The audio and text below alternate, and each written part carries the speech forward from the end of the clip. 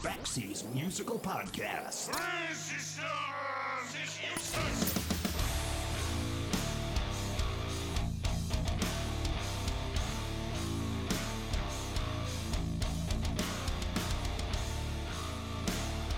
Let's be honest. If you were a band that was great at crushing power ballads in the early 1990s, when grunge temporarily disrupted everything, radio, record promotion, MTV, those were not exactly simple times for you. Didn't matter how good you were or how great your songs might have been. In the U.S., apparently, the only thing that any of us cared about were dudes in flannel shirts from Seattle.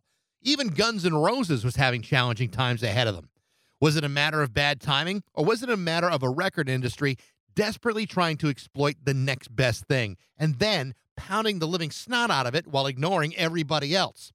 I'm going to go with option 2 with a little bit of option 1, because the reality wasn't that grunge killed off hard rock, metal, power pop, or glam. That stuff never actually went away. In fact, some of the best bands of those genres came out after Nirvana released Nevermind in 1991.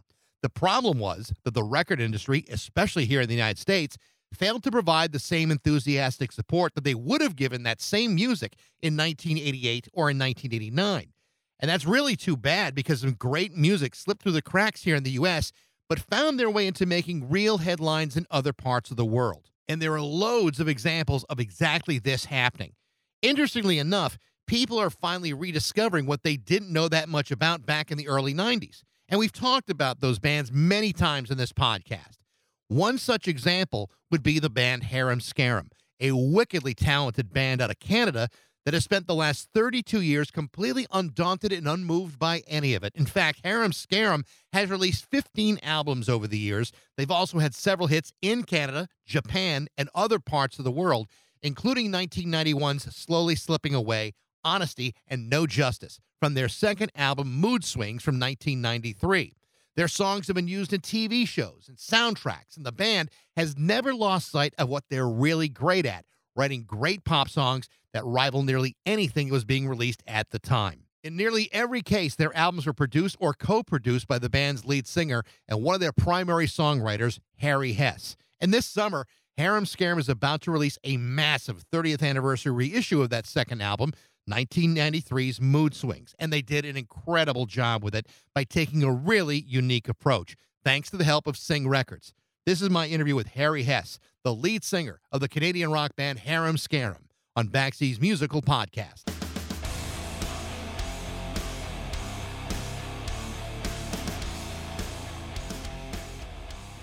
Hey, Mike, how are things? Very good. Nice to talk to you.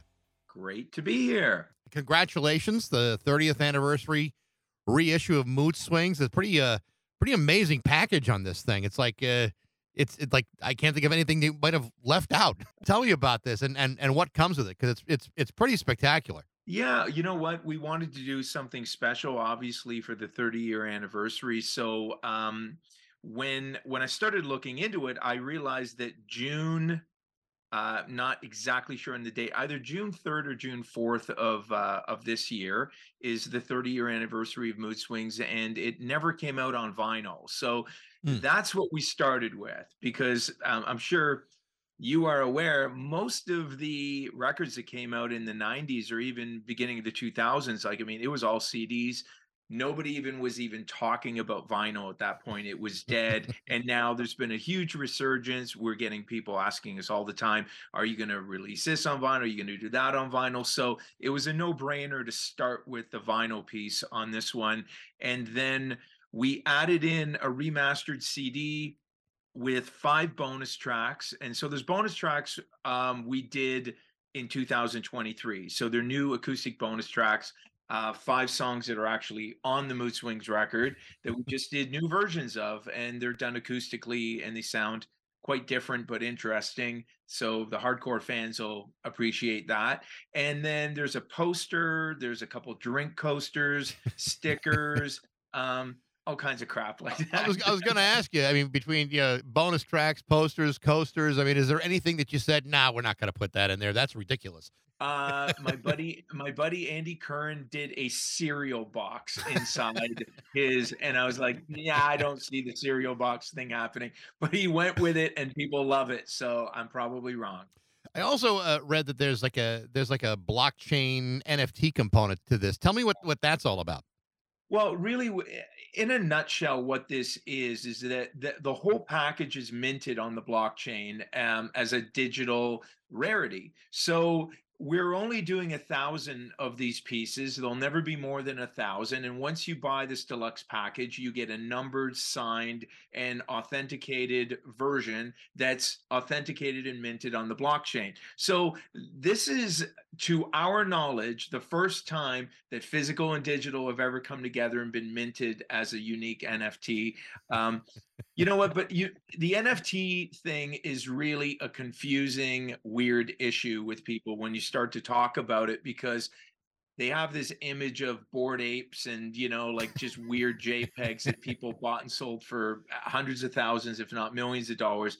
And in this case, we really wanted to avoid that as being the narrative of what we're doing. We're literally offering up something unique, scarce, that you can't just get anywhere. We've authorized it, and now we're giving it to you if you want to purchase it. And now you have true ownership over this. And the way that the ownership is actually, I guess, authorized is that it's minted on the blockchain. And the reason why that's important is that moving forward with Web3, you're going to have to create some sort of way of showing the world that this is your asset, this is in your wallet, and now if you want to go sell it, trade it, do whatever you want with it, there needs to be a way to verify that. So that's the only way moving forward with what's about to come in Web3, which is something I'm personally really into, but I get that most people are just like, I just want to buy vinyl. Leave me alone, right? So anything from just here's the vinyl, leave me alone, to we'll get into discussions deep in the weeds about blockchain technology. Well, I mean, it's so funny. Guys are our age. We have to have our kids explain to us what the blockchain is, or Yeah. even try to attempt to understand it. But I mean, it really is a remarkable package, and to combine those things shows a great deal of foresight. That this is not just something you're going to find in a record store. This is something that you're really going to own, in perpetuity. Yeah, that's exactly right. And an interesting part about that is that, for instance, we put out a box set about 5 years ago. We did 1,500 pieces. We manufactured 1,500 pieces, and they sold for about $75 US at the time. They've been long gone and sold out. We're not going to put it back into production. It's just not worth it for maybe 20, 50, or even 100 people that want it. You're not going to put Yeah. something like that back into production. So the interesting part about that is that now if you go on to some sites where they resell physical pieces, like Discogs is one, you'll see those things up for $500 or $600.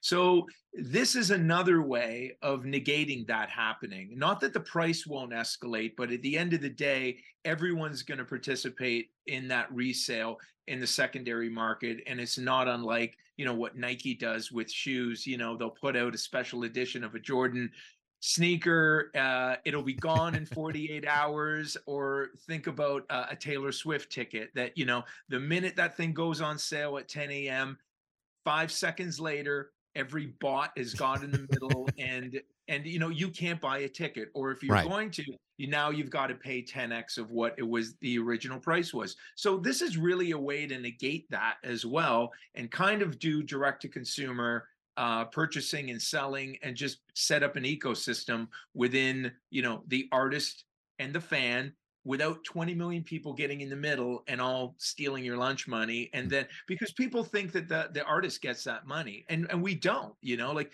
if we make something and we sell it for $20 and then it's resold for $300, we're not part of that. Right. And so we're really trying to solve that problem as well with with what we're attempting to do here.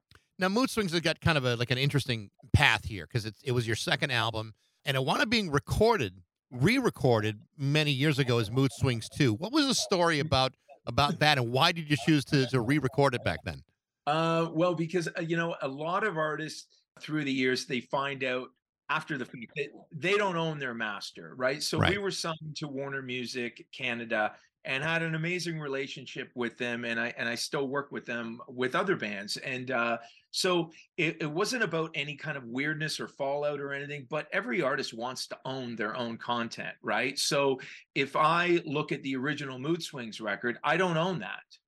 I Mm. wrote the songs on it, co-wrote the songs on that record, and we own the publishing and we own the actual songs that are on the record, but we don't own the physical record. So we wanted to re-record it and do it ourselves, so we would own it. And now that version of the record is owned by Harem Scarem, not Warner Music Canada. And so that's the reason why bands do that. Yeah. It's just to have, look, and bigger bands, to be quite honest, when they're putting songs into movie soundtracks or commercials or whatever, they'll pay them hundreds of thousands of dollars to use a really popular song in a commercial. That money goes to the record label, not to the artist. So another reason, if you had a hit song, that you might want to do a re-record on that and own it, and then pitch that one out to you know whatever entity wants to maybe use that. Just Yeah. it's simply smart business. Yeah, I mean, look, I mean, I'm 54 years old now. I've been doing this since I was 15, and you kind of learn things along the way, and you just want to be a little bit smarter, because if you're going to take the time and the effort to create music and just make things, you kind of want to own them, or at Sure. least control them in some way, shape, or form. And labels have, the history of labels has been, they take a lot of risks, so they need to take a lot of money, and I get that. I've been on the other side of that, and I totally get it. I have no qualms about it. But if you are in the position to maybe re-record, own your own masters, then every artist would want that. So in 1991, if we go back, that's I'll date myself here for a minute.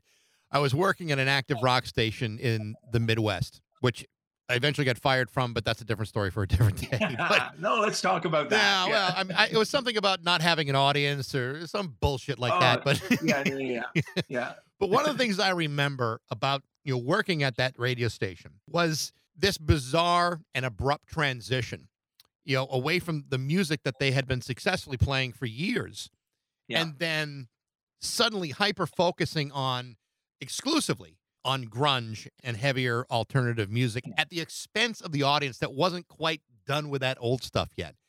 And Yeah. my point of that is, here's a band like Harem Scarem kind of coming out at the last moment, 1991. That's kind of when things are starting to change and the transition is happening. But yet you guys still produced 15 great albums over 32 years. And I have to think that there's got to be a certain respect in that you stayed resilient and dedicated to what you guys were really great at, and that was producing great pop songs and staying focused to that. Tell me about that transition for you guys, and what kept you focused on what you do, because there were a lot of bands that simply change with the tides just to feel like to either satisfy a record company or just to feel like they fit in. Yeah, I mean, that you nailed it. I mean, in 1991, when we put out our first record, the debut record, we were literally we were doing some touring dates with Foreigner, and Foreigner got dropped. You know what I mean? So talk about a band that sold like 80 million records Yep. that we're opening for, and we hear they just lost their record deal. So I remember thinking that day, well, what does that mean for us? We've sold no records, and we do this style of music. Can't be good. But we kept going, and we put out our singles, and we're just at that time where Nirvana was coming out. So Nevermind changed that whole landscape, at radio. And I'll tell you, in North America, it was way quicker, the shift of just like, this is over. Like, I Yeah. mean, it was instant. But it wasn't the case in Europe and in Asia. Like, they stuck with us, and fortunately we started selling records. To give you some background, like, our first record came out in Canada, Spain, and Portugal. Mood Swings came out in over 50 countries. So Mm. that was really the saving grace for us, the fact that we were international then by Mood Swings. So that was a record that kind of launched us, that got us out to the world. And so fortunately, we started selling records in other territories that weren't that quick to just throw us out the door. And so we just kept making records. And, to be honest, we did try different things over the years, but it wasn't really to chase anything, because we sounded the way we sounded, and we knew that. We wrote songs that were natural to us, but we also got bored along the way, because I mean, we're talking 30 something years of record making. So we tried different things. And you know what, there was elements of grunge that I really liked. I liked dark and heavy because I grew up listening to Judas Priest and Iron Maiden and Hmm. heavy metal music when I was in my early to mid teens. And I really liked Alice in Chains, and I liked elements of the dark, weird kind of grungy stuff. So it was a weird time for us, right? But we just kept going, doing what we were doing, and we never became rock stars, but we just kept doing our thing. And here we are many years later, and we're still alive. Right. But it's absolutely true that people around the world didn't stop listening to Poison. They didn't stop listening to Right. Bon Jovi. Those records Yeah, just continued to sell. Like Guns N' Roses never went away, and yet they were all that's kind right. of lumped into a similar genre space. But it's Yeah, interesting to me how the gatekeepers here in North America, and you're talking about radio, record promotion, record companies, concert venues. All of a sudden, they just changed their minds, not because they disliked the music. They changed because they felt like their hand was kind of being forced towards it, which I always thought was yeah. really very, very interesting. Yeah, I really can't think of a time in music when something changed that dramatically, that violently, that quickly. You know what I mean? It was just, there was no transition from, yeah, I'm starting to see this happen or starting to see that happen. It was literally overnight. It was crazy. And look, we weren't old enough or doing it long enough to really feel the pain of what happened. But people in that I know that were in bands that had maybe 3 or 4 records out. Like, I mean, that hit them hard, because Yeah. they built up this career that was now over.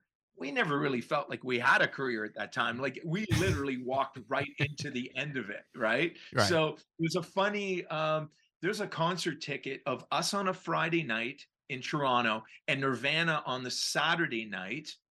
And the Friday night was our album release party at a place called the Opera House in Toronto. Saturday night, Nirvana. And nobody had heard of Nirvana at that time. And I joke now, I go, we literally had a 24-hour career, because the minute that Toronto saw Nirvana, it was over for any band that was associated with, hair metal or rock or, whatever you want to call it. And we looked like every other band that came out, 5 years before that. And again, we're teenagers at that point. We're just like, oh, that's what a rock guy looks like. So you grow your hair long, you wear the Yep. same clothes, and you do kind of what everybody's doing. And for whatever reason, we that was the end of it. And so anybody that looked or sounded like that was Poison, not the band, but them too. And that was it. And so we really just started focusing on territories where we weren't beating our head against the wall, because there was really no hope of getting airplay, video airplay, anything like that. It was all the mechanisms that used to be in place to kind of promote what we were doing, shut off to people like us. You talk about the relationship that you had with Warner, and that it was still a good relationship. But at any point, did they, try to convince you to change things up to be more like a grunge band, or did they understand what you guys were all about and left you alone? Yeah, well, you know what? They always left us alone creatively, which was really, great about them. But, individually, if you would talk to people, that worked at the label, everybody had their personal opinions about it. And I think people that would like to see us sell more records and be more successful would have been like, hey, you guys need to come up with plan B here. This is not going to fly. And then oddly enough, that's happening, and we're hearing those things, but we're also hearing from more like the bean counter types going, you guys are doing really good in Asia, keep doing what you're doing. So the creative types would have been happier that we were doing something a little more hip and current, that was something that they could run out the door with and say, hey, listen to the new Harem Scarem record or whatever, it's really cool. And but typically bands don't get to pivot and get Yeah. to do. You don't get a second career at a first look, right? Well, So it, and that ended a lot of careers for yeah. people. And I keep saying, fortunately for us, we were releasing territories. Our numbers were really good. We were selling more and more records as we were putting out records. So Warner Music Canada was just like, well, just keep doing what you're doing, I guess. Like it wasn't really talked about that much. Yeah, It was just it's funny though because from a radio station perspective, and I've told the story before, and I still think it still makes me laugh just to think about it because we used to have promotional reps come in from record companies yeah, all the time, and yeah, so say like it's 1990. And yeah, these guys are coming in, they're looking like every hair metal band, like they could be in their own band. And then all of yeah, a sudden, Nirvana comes out with Nevermind, and these guys are walking in the office with flannel shirts and knit yeah. caps and smelling like clove cigarettes. And it was like, I mean, you guys are a band from Canada. Suddenly, all these record reps want you to look and sound like Seattle kids dressed like freaking Canadians. I mean, it's like, Yeah, I mean, it's yeah. just to me, I found that to be very funny and in a way very shallow. Like Well, we, absolutely. Look, and I mean, look, at the surface of like, the record industry, it's all about what's next. It's just, like we said, it's not typically overnight. It's a little bit of a slow transition, but somebody always comes along and really flips it on its ass. And I mean, Nirvana did that in a way that yeah, I've never seen or heard before, and it will never happen again because we always had these coexisting genres of music. So you would have Michael Jackson being number one on the pop charts, but you would also have Whitesnake and Bon Jovi on top of the rock charts. If it's, let's say, mid 80s, late 80s or something like that. So you would have these genres that would have their superstars and everybody would go, okay, I'm on this team. I'm into metal or I'm into rock or I'm into pop. And you would have Madonna, kids walking around the high school, and you have the metal guys walking around the high school. And those things really existed. But it really felt like in 1991 or 92 that everybody just went that one direction. And that was just the end of everything else for quite some time. But oddly enough, what happened right after that, like 94, 95, was like boy bands started coming out, yeah, right? yeah. So pop still always like ruled the I guess the Hot 100 airwaves, and then the whole rock element was just grunge. That was it, right? It's funny because I've been listening to a lot of Harem Scarem records over the last week or two, and just to kind of catch myself up on things. And the thing is, what's true of those records is that, and I really believe this. It was a lot of real consistency in the quality of the songwriting, the vocals, the musicianship, and it was very, very.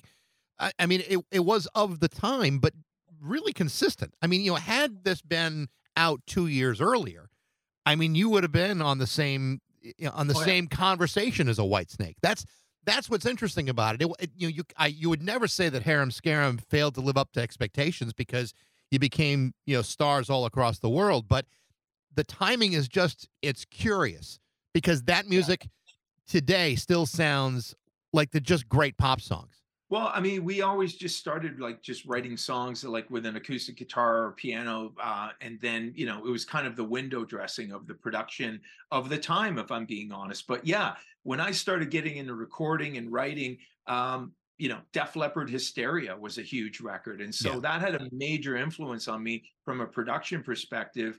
And you're 100% right. I mean, probably 10, 15 years ago, we would like talk about like what the hell happened way more than we do today. It's kind of come full circle and it's gained some sort of weird respect just by hanging around this long. But at the time when we were like, stay away from this kind of band, it was really bizarre and shocking because we were like, okay, well, we haven't been doing this that long, but there's really a huge backlash against the style of music that we're doing. And people that have been doing it longer said to me, look, man, if you would have come out 3 years earlier, you would have sold 10 million records. Easily. And like, yeah. And look, we went to, once we finished our first record, we had meetings in Los Angeles with the Warner counterparts. Geffen was a Warner affiliate at the time, that Warner Brothers office. And to your point about people just flipping on a dime, we'd go in and have meetings with people and they're like, This is incredible. We love it. Slowly Slipping Away was our first single on the first record. Like, this will kill it at radio here. And then those people, like, nobody touched that record. So Yep. we never had an official US release in the history of the time we were on Warner. So think about that. I mean, the biggest rock market in the world, and same with the UK. So UK and America never released a Harem Scarem record officially for the first 11 years of our career. Amazing. Like, talk about being handcuffed and going out there with your hands behind your back and trying to make a go of it. And it wasn't until we started releasing records independently and just doing licensing deals around the world that we started to grow our audience in two of the biggest territories in the world for rock music. So it's bizarre. Yeah. But when you talk about the international success, I was watching an interview that you did, and it was on YouTube, and there was a discussion about the song Honestly, and it was really interesting because if you look on Spotify, there's like 16 million plays of that song alone, far and away the most visibility of maybe any song you guys have ever done. Yeah. But that song's track record, and it's been resurrected a number of times, especially like in the Philippines.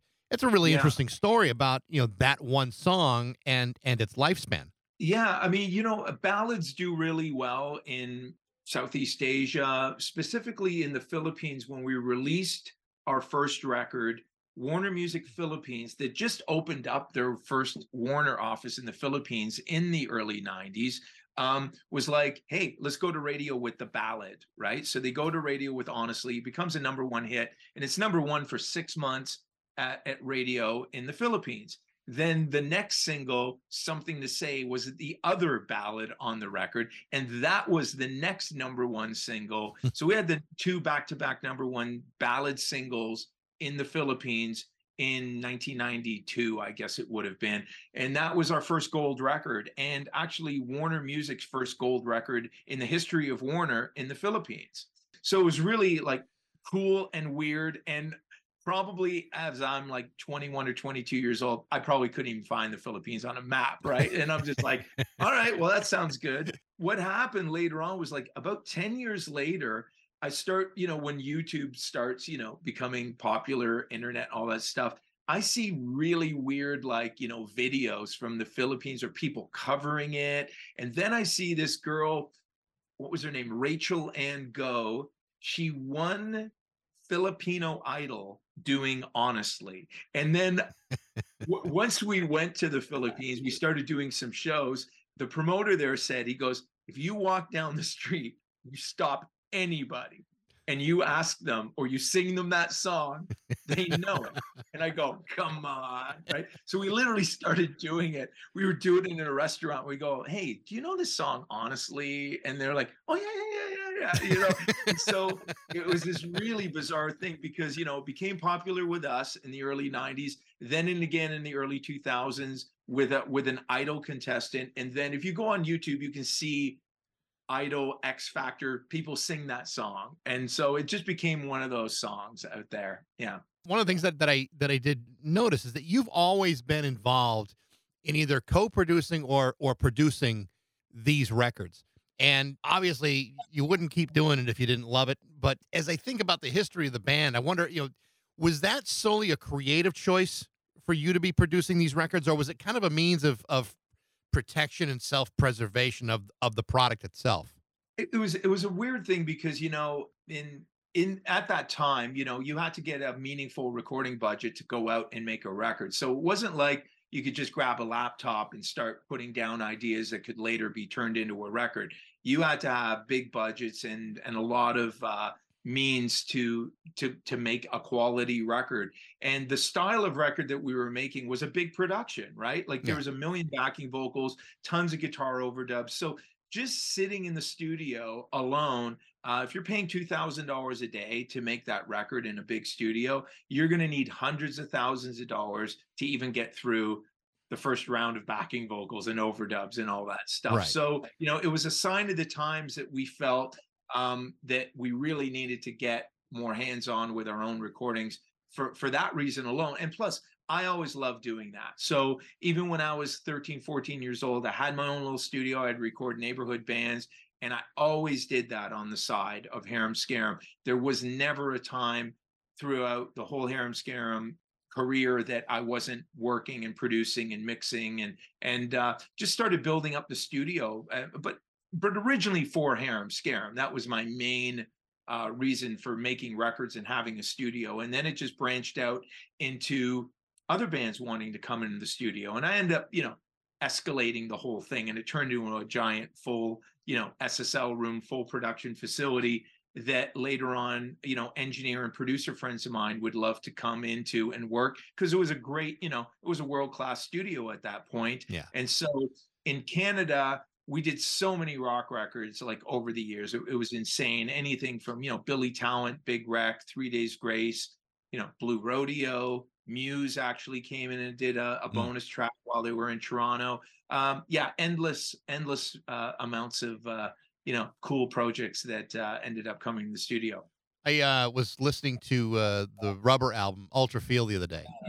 Oh yeah, which I really, really liked. I think anytime you start a song off by Squeeze, you kind of got me hooked on that one. Another right. Another Nail in My Heart it's a good choice to start off on.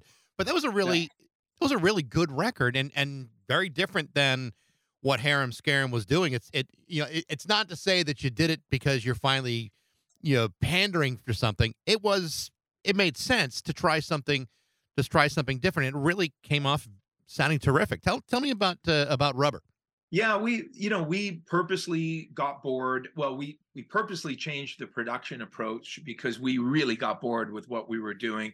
And even at that time, or even 10, 15 years ago, we say, like, how many bands just make the same record over and over again and keep getting to do that for 30 plus years? And we really couldn't think of many, if any at all. Maybe AC/DC. And then again, I mean, it's fully rooted in Back in Black and, like, this giant career, and it allows them the opportunity to be AC/DC. But for a band like us that really hadn't solidified ourselves in any way, shape, or form, we kind of thought, well, there's a blank canvas for us to kind of just do whatever we want. And it was really in our nature just to kind of go, screw it, we just want to write songs that we like. And we were into that raw, just simple production. Let's just get in there as a band, play these. Somebody at Warner Music Japan, when we delivered, I think maybe that record or the one before, it said, these are really cool demos. Like, these are awesome demos, guys. Like, when are you going to start the real record? And we're like, that is the real record. You're like, oh no, so bad sign. But, yeah, so we went from, trying to sound larger than life, 20 million backing vocals, 1 million guitar overdubs, to strip down to bass, drums, and guitars, almost no backing vocals.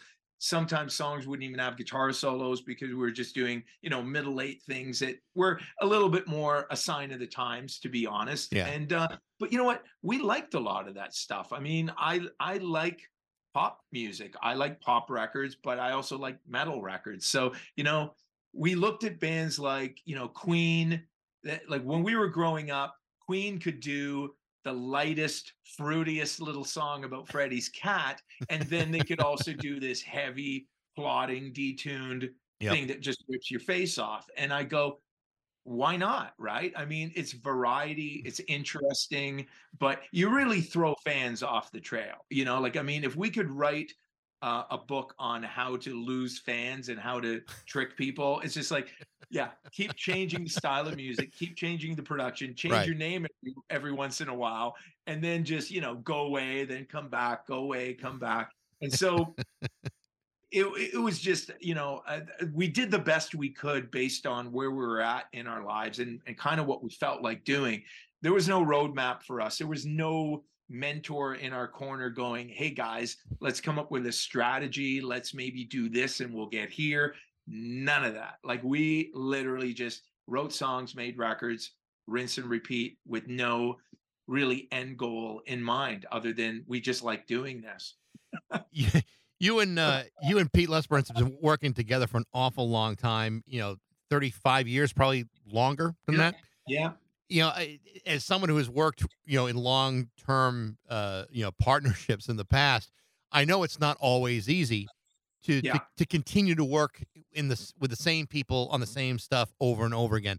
Tell me about that relationship and how has it changed over the years, and how have you maintained it over the course of 35 years?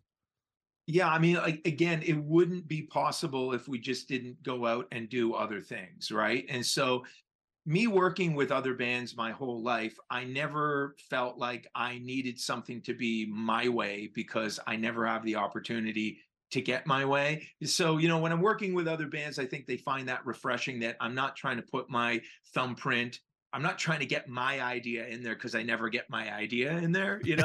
So, making as many records as I have, I've really kind of exhausted that whole let's do this my way thing, and it just opens up, I think everything, like, from instrumentation, songwriting, just the way that you approach record making. If you want to move forward and you're curious enough to kind of like try and make it better, you're just open to working with other people and open to other people's ideas. And Pete and I have just respected each other, our own abilities, and collectively what we do together. It's not lost on us that, when him and I get together, we write a song, we record it.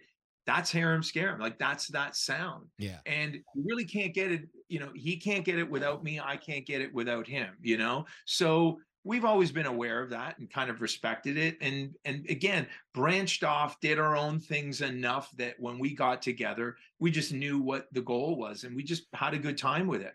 Like, really, it's always been fun. It's never really been this like arduous task or Right. crazy chore to make a record. Well, that's kind of why I asked the question about you producing and choosing to do it yourself. I mean, a lot of times, a band won't be given a whole lot of choice in who produces them, and all of a sudden, it's a third party coming in that doesn't have the same history that you have, Yeah. doesn't really have the same level of wanting to protect what you got, and it could screw the whole thing up. And Yeah. I mean, you could talk for hours about examples of that throughout music, but to have that kind of relationship and enough trust in each other where you don't feel you have to do that, what you're doing. I mean, that really says something, very powerful about the relationship the two of you have. Yeah, no, that's absolutely true. And I mean, look, as far as guitar players go, I mean, I've literally never worked with anyone better. Like, Yeah. I mean, there's different, but there isn't better. And I think we just develop a work ethic together over the years. Like, to be in a room with somebody when you're 18, 19 years old and just have that connection from writing and work ethic, because really it is about the work, right? Yeah. If you're not willing to put in the time and the effort, and when a lot of our friends and even bandmates were just out partying, having a great old time, we were in the studio on a Saturday night instead of, like out, hanging out at a club and having fun and getting into trouble.